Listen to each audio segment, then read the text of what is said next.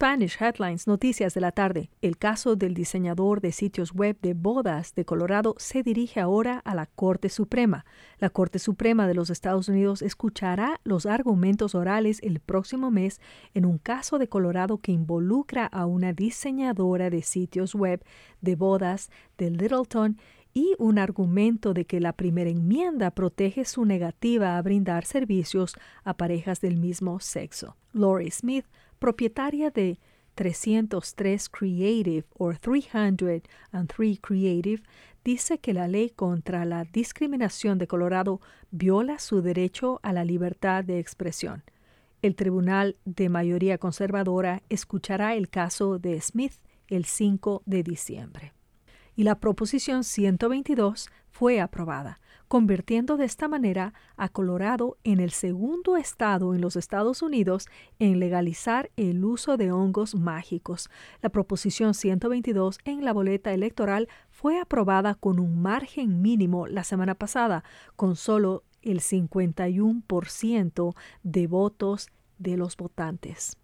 La medida de la boleta permite que los adultos mayores de 21 años cultiven y compartan hongos psicodélicos. La medida también permite la creación de centros regulados por el Estado que brindan a los pacientes la oportunidad de hacer una cita y consumir psilocibina en un entorno supervisado.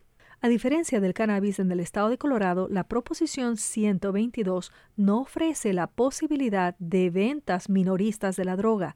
Los hongos psicodélicos todavía se clasifican a un nivel federal como una droga de la lista 1 según la Ley de Sustancias Controladas, junto con drogas como la heroína y el LSD o LSD en inglés. Los defensores dicen que la sustancia que indica alucinaciones ayudará a aquellos que necesitan una forma alternativa de curarse de problemas de salud mental y experiencias traumáticas.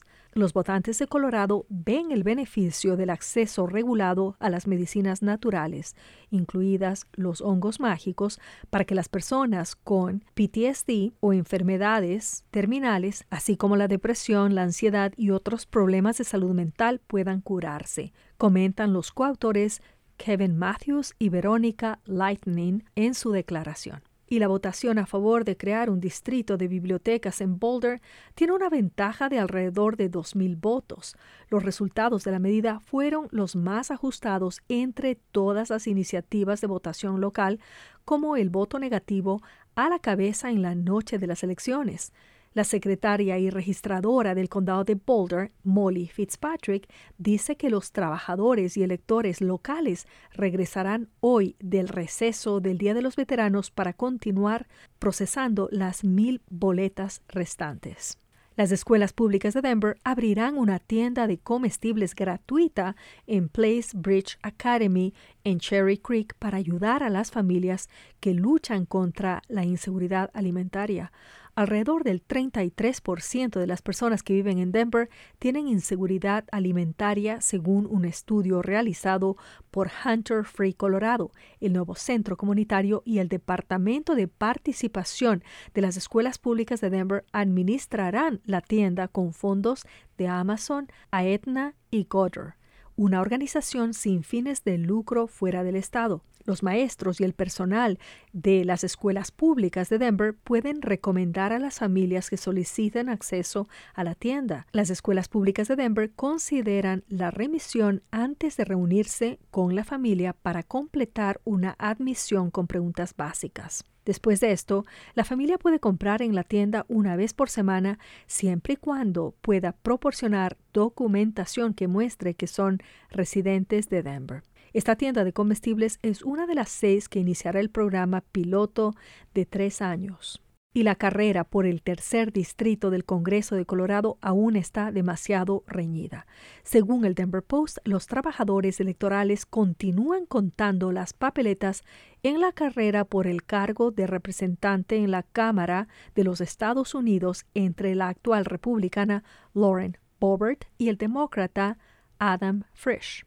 A partir del domingo por la noche, Boebert lidera por adelante de Frisch con 1,122 votos y quedan entre 3,000 y 6,000 papeletas por contar todavía.